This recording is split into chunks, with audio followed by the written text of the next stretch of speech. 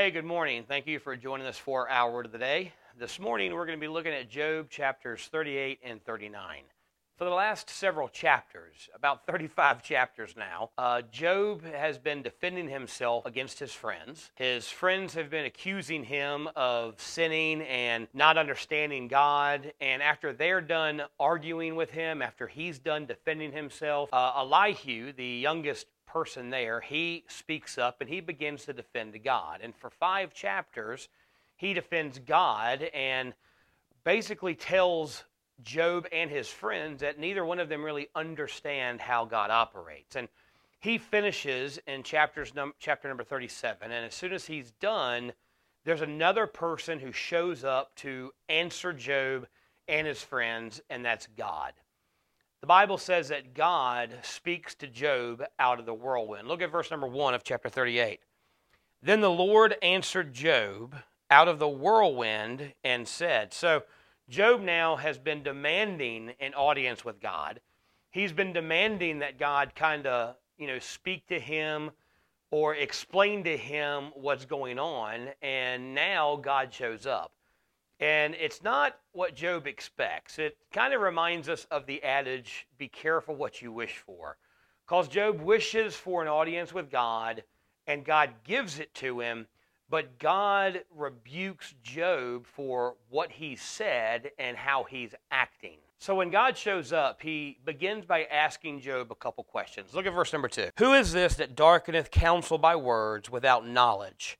Gird up now thy loins like a man, for I would demand of thee that thou answer me. So God shows up and says, who are you to demand an audience with me? Who are you to demand that I explain to you what I'm doing and why things are happening? I'll answer your questions, Job, but first, you better man up because I got a few questions of my own. And then he begins to ask Job a lot of questions about really nature and how things work. He says, look, where were you when the world was created? When I created the world, where were you? How do you understand how I keep everything going? Do you understand how gravity works? Do you understand where rain comes from? Do you understand how the stars are in the sky in the perfect place where they need to be and they don't collide into each other and the earth's just not spinning randomly around the universe? And he asks him these really incredible questions to show Job's limited knowledge and show God's incredible power. Look at the questions he asks in these verses. In verse 4, it says, where wast thou when I laid the foundations of the earth? Declare if thou hast understanding. Again, where were you when I created the earth, Job? Where were you? Were you there when I started everything? Were you there when I said, let there be? If you were, great, explain to me how I did it. Then look at verse 8. Or who shut up the sea with doors when it brake forth, as it hath issued out of the womb? Where were you, Job, when I created the seas and the oceans and the lakes and the rivers and made sure they stayed where they belonged and didn't overflood everything and destroy everything? Lord, were you there when I did that? And if you were, explain to me how I did it. Then look at what he says in verse number 12.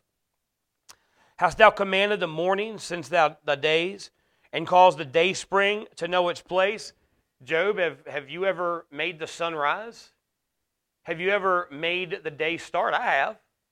Then look at what he says in verse number 24 through 26.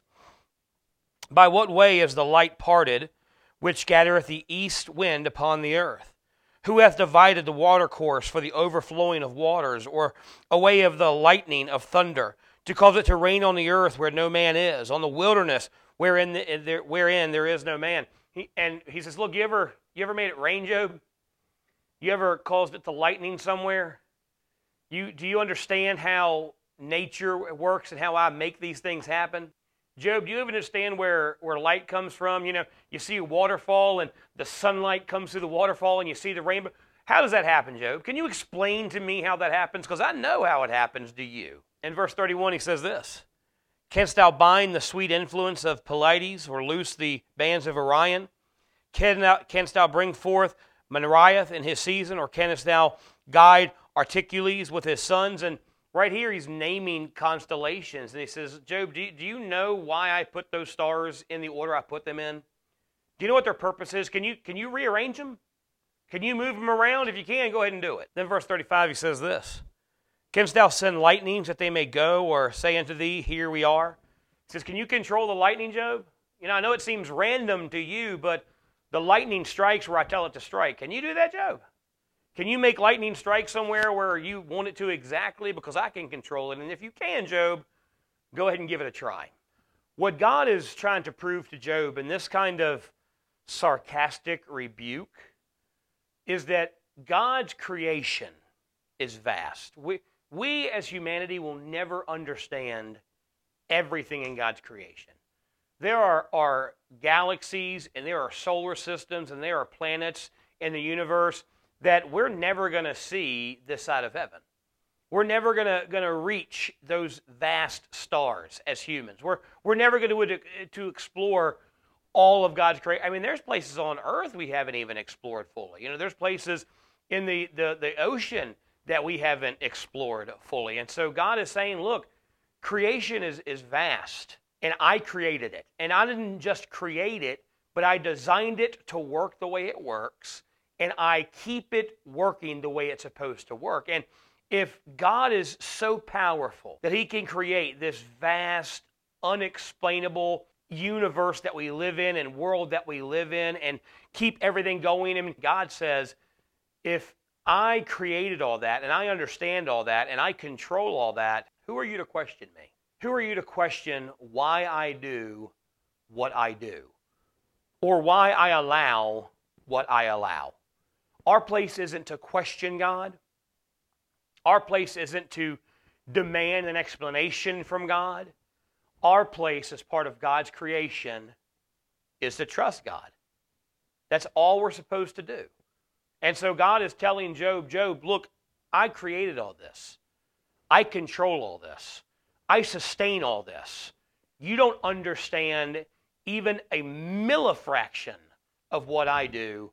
Don't question me. Just trust me. And that's a hard place to be when we're facing difficult times, when we're in a tough spot and we're suffering like Job suffered. Again, remember where he's at. He's lost all of his wealth. His children have died. His health has failed him. His wife has rejected him. His friends have spent days just attacking him. He's in a very low spot, and God says, Job, you don't understand what's happening here. I do. I understand the course of everything and how what you're facing now and what you're going through now is going to affect the rest of the world for the rest of time. So don't question me, just trust me. Then in chapter 39, he moves from his sovereignty over all of creation to his sovereignty over nature that Job sees every day and Job can really understand. Look what he says in verse 1.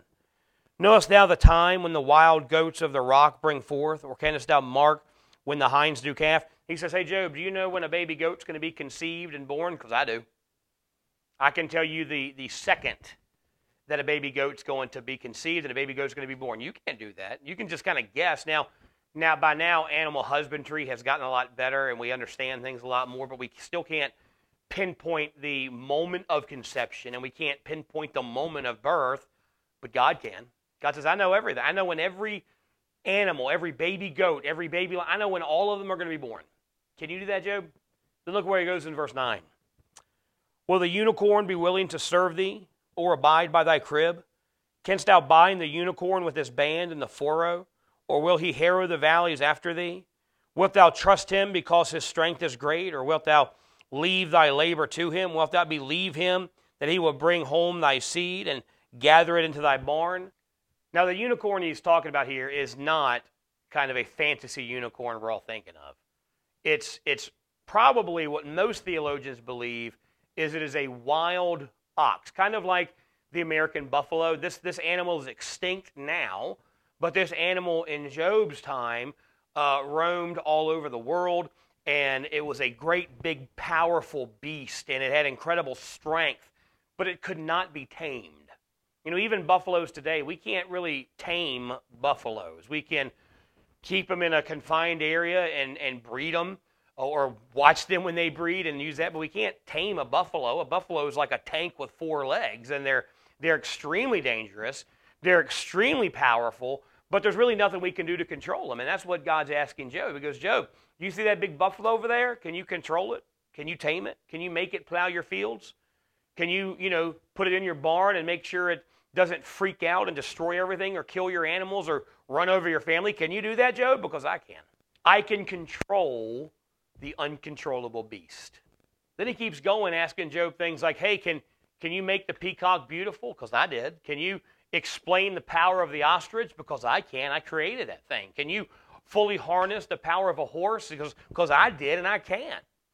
The point that God is trying to make is God created and God controls these incredible, seemingly impossible things for mankind to control. He is teaching Job the almighty power of God the Father. And he's telling Job that Job needs to understand his relationship with God. God is all-powerful. God is almighty. God is the King of kings and the Lord of lords, and God created and controls and sustains everything. And Job, as a man, is just part of his creation. Job is a part of God's plan. He doesn't get to understand the plan. He doesn't get to really have input in the plan. His job as one of God's creations is just to trust God's plan. God's saying, you're not allowed to question my actions or question what I do any more than an ox does, any more than an ostrich does. Your job as part of my creation is just to obey me and trust me. But there's something special here. Because God, yes, man is part of God's creation. Yes, man is part of God's plan. But God is answering Job. God doesn't come and talk to the ox. God doesn't come and talk to the fish. Man is a special part of God's creation. See, all of the other rest of creation, the stars and the universe and the galaxies and the animals, they exist for us. God told us in the Garden of Eden that we were to have dominion over all of them. God created them for us. We are a special part of creation created for God. Yes, we're part of His creation, but God wants to have a relationship with us. God wants us to trust Him and love Him and walk with Him. So here's the lesson. You may be going through a tough time like Job. You may be not understanding what's going on like Job didn't. What we can know is God's in control and God loves you. God has the best in store for you, and God wants a relationship with you. God wants you to know Him and trust Him and walk with Him. That's our only duty as man, to trust God and follow God. Thanks for joining us for our Word of the Day. Join us tomorrow where we're going to continue looking at the book of Job. We're going to look at chapters 40 and 41. Hope you have a blessed day.